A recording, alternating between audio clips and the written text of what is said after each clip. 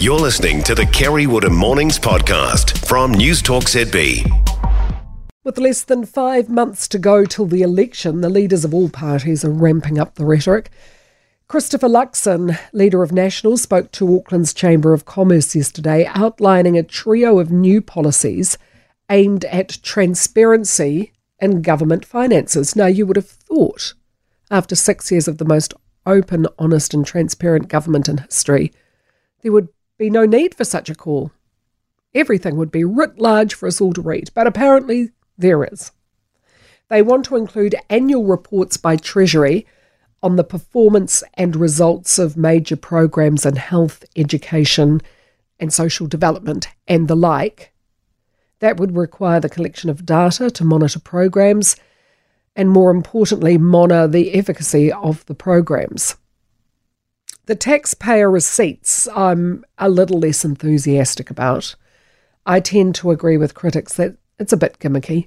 If we want to see what the government spends its money on, those figures are readily available to the public. What's more opaque is just how efficient that money being spent is. How hard is that money working for you and me?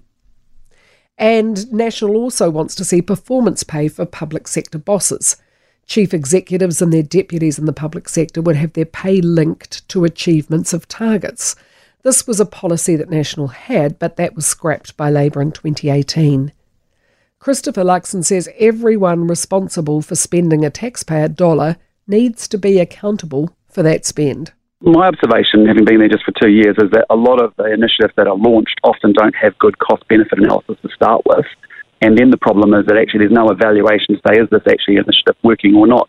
We want to stop stuff that's not working. We want to be able to power up things that are and move money into places that are getting results. All of this is just about getting outcomes, right? There is so much activity, but there is no achievement. And so you've got to get really clear on outcomes and results. That's important. And how much of the chief executive's pay will you tie to performance? Well, we want to work that through with the Public Sector Service Commissioner. But, I want a good chunk of it at risk, because I really want them to understand you're waking up today, going into that office to drive towards what we call better public service targets. We're going to bring those targets back. So they're crystal clear. If you're in the Ministry of Health, I'm here to drive immunisation. I'm here to drive down wait times. That's what everyone in the organisation is there to do, not getting lost in bureaucracy and doing a whole bunch of other stuff that's not adding value to New Zealanders. And I totally get that. Regular listeners will know that this lack of accountability is what riles me up most about this government. They can spend. Boy, can they spend. They have good ideas, lovely ideas, well-meaning ideas. But do they work? Hey, let's leave badly behaved tenants in their Kaingoora homes, despite the fact that the wait for a public house is longer than it has ever been. Let's just leave the worst behaved ones there and deal with the outfall of their appalling behaviour, because we have a theory that if they see goodness in action, they themselves can be good. Does it work? Who knows? We've tried to find out and nobody knows. Nobody even knows what the target is. Hey, let's give hungry children school lunches. No, let's give all children school lunches, whether they need them or not. So there's no whakama, there's no shame for the hungry ones. It will bring kids to school because, even if they're not that fussed about getting educated, they'll be educated in spite of themselves because they'll be coming for the free lunch and staying for the education. Does that work? Well, the truancy figures would indicate otherwise. I was one who supported this. Not all children getting school lunches. I thought just the ones who needed it could put up their hand and say, yes, please put me down for a free lunch. I thought at least if they don't want to go to school, if they're hungry, they'll go anyway, and school will be seen as a safe place for them. I thought that would work. Does it? Who knows? The truancy figures would indicate otherwise. Over Treasury's objection, this government has used the COVID Relief Fund for all sorts of spurious schemes and programs. They provided the cost of living payment, which was a temporary relief. Hasn't done much in the long term, has it? A temporary reduction of fuel taxes and road user charges. Grants of overwhelming nonsense were made to all sorts of bodies under the pretext it was somehow COVID related. There's a list of some of them on the Taxpayers Union webpage.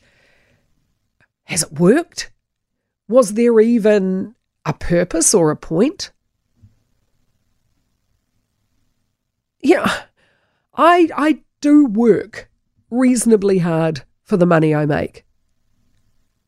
I'm not out there in appalling weather fixing drains and fixing lines that have come down, and I'm not doing brain surgery, but I'm putting in hours that could otherwise be spent with friends and family and, travelling away from home and working into the nights, giving up weekends, that sort of thing. And I feel grateful and lucky I'm able to do that.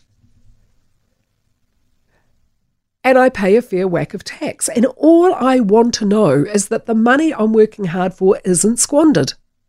I don't think that's unreasonable to have a cost-benefit analysis of any government program. It is absolutely fine to try new initiatives. If something hasn't been working, then cool, try something new. But there must be accountability. And if something is not working, do not go throwing good money after bad.